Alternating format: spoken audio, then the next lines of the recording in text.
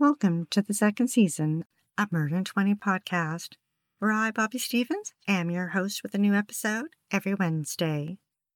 If you're a serious fan of true crime and love listening to podcasts, but don't want all that small talk, you've come to the right place. We get right to the facts. Murder in 20 episodes are concise and complete in 20 minutes. Less talk and more true crime. Be sure to like, share, and follow us to learn about upcoming episodes every Wednesday. Thanks for tuning in.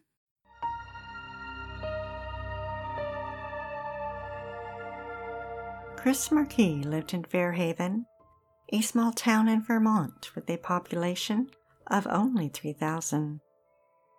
At a young age, Chris embraced technology. In his teens, citizen band radios, or CBs as they're called, were popular with truck drivers to get updates on the weather, road conditions, and speed traps. Before Twitter handles, there were CB handles. Chris's handle was Psycho. Chris had 4 older siblings, but his mother had been unable to care for them, and they went to foster care. Chris was her last child, and she did her best to spoil him. His father died before he was born, and mother and son were best friends. They rented a small 1-story mint green house on a tree-lined street with large Victorian homes. A safe neighborhood next door to the police station and the fire department. Chris was slowly losing his eyesight from a genetic disorder. Sheila wanted to give her son everything she could before he lost his sight. They joined a program that raised guide dogs for the blind and attended training classes together. The disease narrowed his side vision. He managed during the day, but was blinded by darkness. And although he had a white cane, rather than use it, he chose to stay home. Sheila received disability payments for Chris. She supplemented her income by doing odd jobs and cleaning houses. Chris loved music, and when he was 14, he interned at the local radio station. Then he became a disc jockey for school dances, and one day planned to be a radio disc jockey. Then in the mid-90s, the internet became available to everyone. Chris jumped at the opportunity. He began advertising his CB business, calling it the CB Shack, and ran it out of his bedroom. He advertised on the internet, posting in chat rooms to buy, sell, or trade equipment. Chris got a tattoo on his right bicep of Taz, the Looney Tunes Tasmanian Devil cartoon. On the CB, he often chatted with the truckers. Sometimes he used his handle Taz, other times he used Psycho.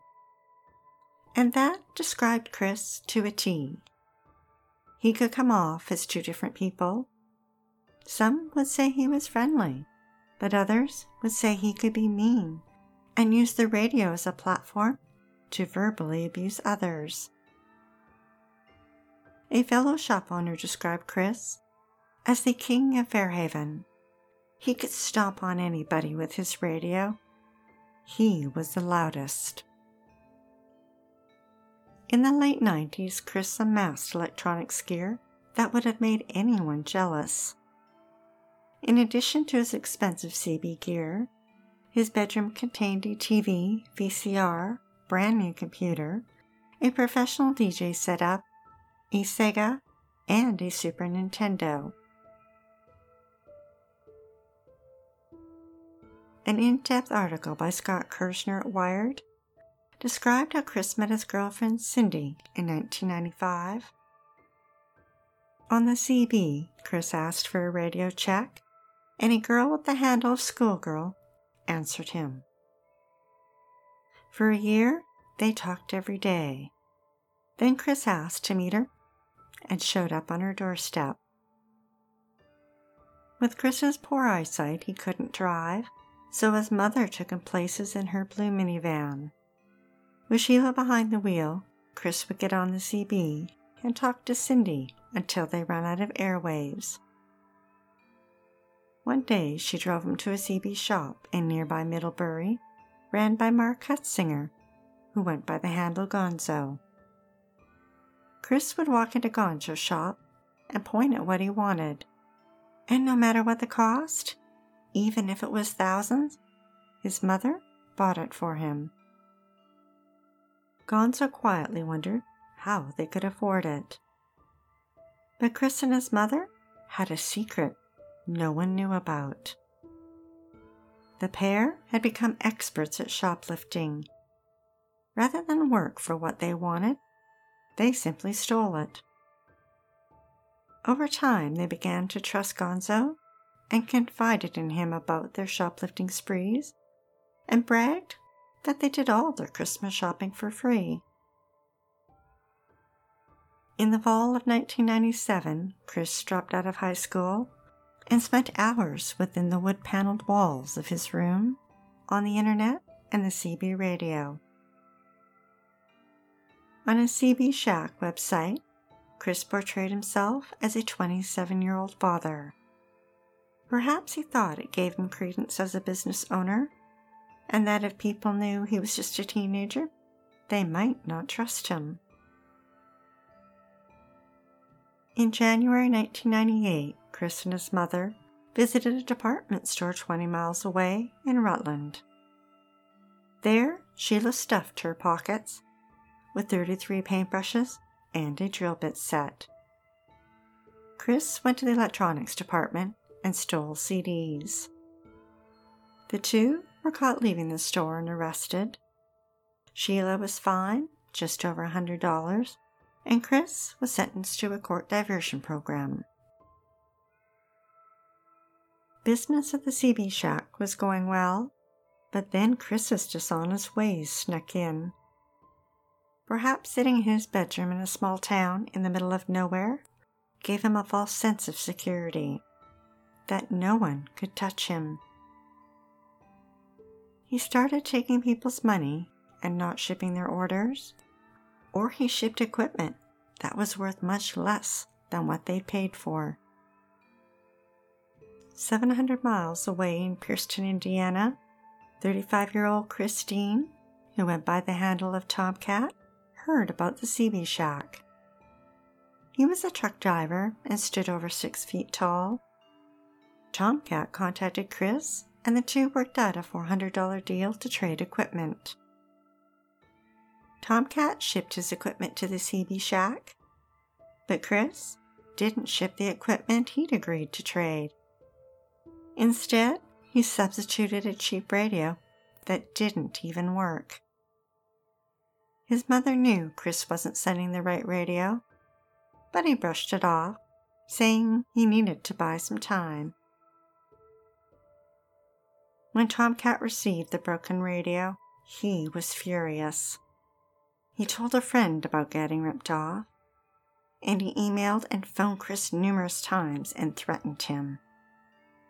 Even his wife Diane called Chris several times and warned him that her husband would be going to Vermont to collect what he was owed.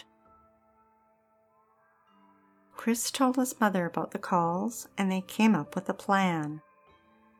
The next time Tomcat or his wife called, she'd tell them that he'd left town and was in jail in another state. Not long after, Gonzo visited Chris at home, and Chris confided in him what he'd done, and that he was worried Tomcat was going to show up at his door.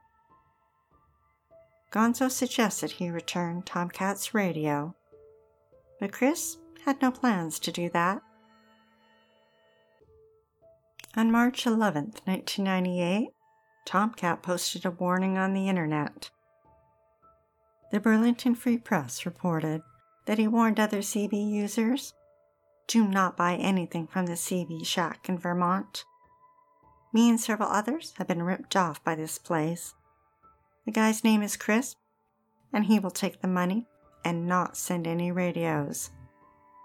If someone will help me get a plane ticket to Vermont, I will go pay him a visit and show him what a 6'5" redneck does to people who steal his hard-earned money." Then Tomcat set out to get revenge and teach Chris a lesson.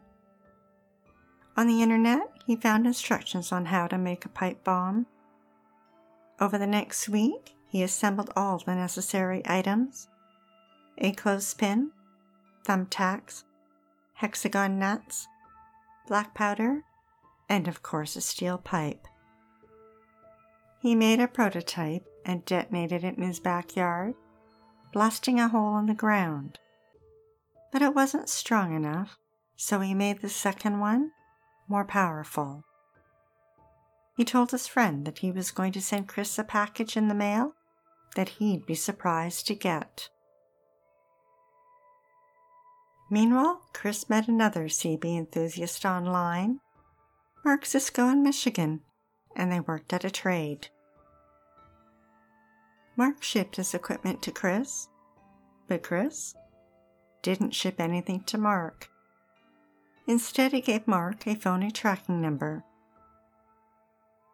Mark immediately called UPS and put a stop to his delivery and reported the fake tracking number to their fraud department. The company asked Mark if he knew anyone else that Chris had done this to, and he said he'd see what he could find out. On March 14th, Mark posted in several chat rooms asking for anyone that had been ripped off by Chris to contact him by email. Within days, he heard from a handful of people, including Tomcat. 2 days later, Tomcat posted another message online that said, "He ripped me off too. I am posting ads about that crook all over the internet. The address I have is Washington Street, Fairhaven, Vermont. Don't mail this liar any money, or you will be poorer but wiser." The next day, someone else posted, "Hi Chris, remember me? Viacom? Well, I am coming back to get you." And Tomcat posted again, "I will go there and collect everyone's money back and give him some severe dental problems to deal with. Are you listening, Chris? When you see a 6'5" dark-haired man at your door, you better duck." Tomcat printed an address label for the CB Shack on his computer, then made up a fake name and address for the return label: Samantha Brown in Ohio. He packed the bomb into a styrofoam box, then put it in a 2-foot-long cardboard box. On Wednesday, March 18th, he drove his work truck to Mansfield, 150 miles from his home. There he dropped off his package at UPS. It was put on a plane to Manchester, New Hampshire, then on a truck to Vermont. The next morning was cold, dark, and gray when Armand, the UPS driver, picked up the package and loaded it into his truck. That afternoon, he knocked on the door at the house on Washington Street. Sheila opened it and recognized him. She took the package and closed the door and carried it down the hall to Chris's bedroom. She didn't recognize the name on the return address label.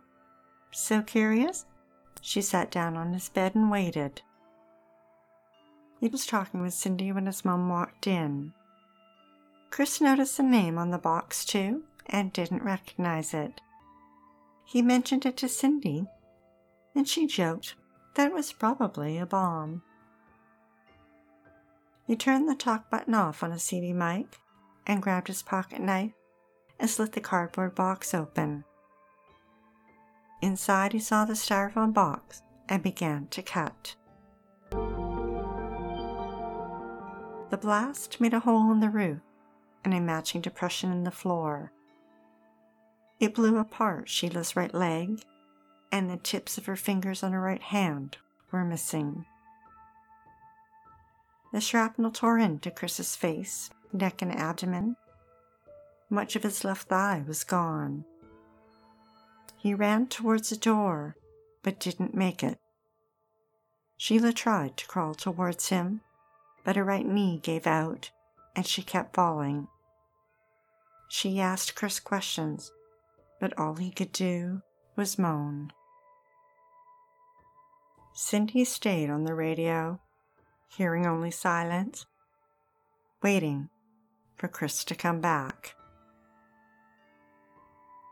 Neighbors heard the explosion and ran outside to investigate and call police. But they didn't need to. Next door, 60 feet away, the police chief was on the phone when he heard the loud boom and the window behind him rattled. He slammed the phone down and rushed outside. Within minutes, he and a sergeant saw smoke rising up from Sheila and Chris's house. They arrived to find Chris's bedroom full of smoke, and Sheila and Chris laying on the blood-soaked carpet. Sheila was able to tell them that Chris had been standing over the box when it exploded, and that there was a guy in Indiana who was mad at him and was threatening to come to Vermont. Paramedics arrived. Chris was unconscious and barely alive. They loaded him into the ambulance and headed for the hospital. On the way, 17-year-old Chris passed away. Sheila was rushed to the hospital and had surgery to remove the shrapnel in her leg, where a 3-inch piece of pipe was embedded. Authorities quickly learned of Chris's CB shack and the threatening emails, phone calls, and internet posts.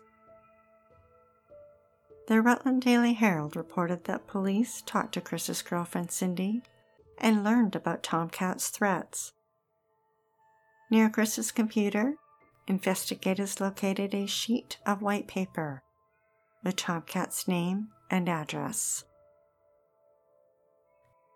That night, investigators interviewed a friend of Tomcat's, and he told them about his problems with the CB shack and that he was aware Tom had searched the internet looking for instructions to make a pipe bomb. Local, state, and federal authorities descended on the small ranch house on Washington Street.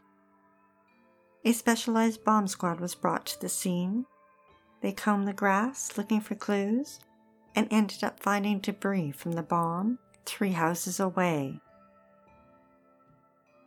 By 6 p.m. the next day, police arrested Christine, known as Tomcat. He was charged with placing an explosive on an airplane and transportation of an explosive device used to kill or injure people across state lines, which was a federal crime. Investigators recovered the UPS handwritten shipping label and matched it to Christine's handwriting. At his home, they found a styrofoam container with missing pieces that they believed he'd cut up and used to ship the bomb. They also found hexagon nuts that matched the ones used, and fishing line similar to the one used to trigger the bomb. In his backyard, they found an end cap from the test bomb he'd made and matched it to the bomb that killed Chris. And inside Chris Marquis' wallet, they found the UPS receipt with a tracking number and Christine's address. Wired reported that a few weeks after Chris's arrest, a local shop owner in Pierceton ran into Chris's wife Diane. She needed to raise money and was selling Chris's radio equipment and asked him to appraise it. Now here comes the twist, and I do love a twist. When the shop owner arrived at Chris and Diane's house, his jaw dropped. A few months earlier, his shop had been broken into, and he was staring at his own stolen equipment, worth $5,000. Suddenly, it was all coming together. Christine didn't report Chris in the CB shack to police because it's likely he was using it to trade stolen merchandise. Chris sat in a cell at St. Albans Prison and waited for his trial to begin. He pled not guilty and was facing the death penalty. A year and a half later, in September 1999, Chris changed his plea to guilty in exchange for the death penalty being withdrawn. The following spring of 2000, at his sentence hearing, Christine stood in shackles. His wife sat nearby. The Burlington Free Press reported that Sheila wore a jacket that belonged to her son.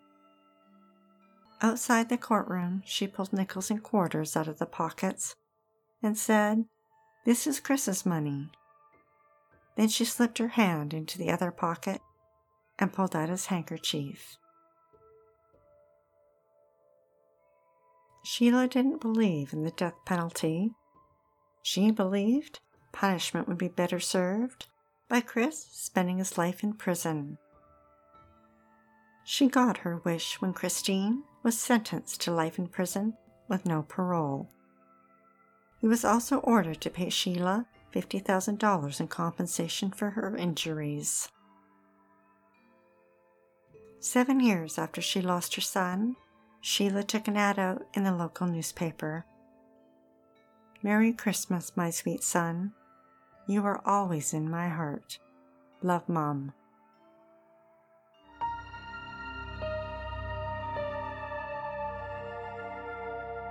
Thanks for listening to Murder in 20, with less talk and more true crime.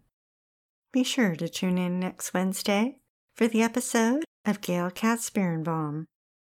She was a beautiful, intelligent woman with a bright future. She married Bob, a doctor and pilot, who hid his evil rage until one day when he snapped and buried his wife at sea. 35 years later, he finally confessed. If you're dying to hear more, past episodes of Murder in 20 are available for free at murderin20.com and on all major podcast platforms. We love what we do and are dying to continue. If you enjoy listening to Murder in 20 every week, we'd be eternally grateful for your support by visiting Murder in 20 at Patreon, PayPal, or murderin20.com. We'd like to acknowledge Purple Planet for use of their music, sound effects from Vaseline Studios and Quick Sounds, and our many editorial sources who are listed on our website. Be sure to like, share, and follow us to learn about upcoming episodes every Wednesday.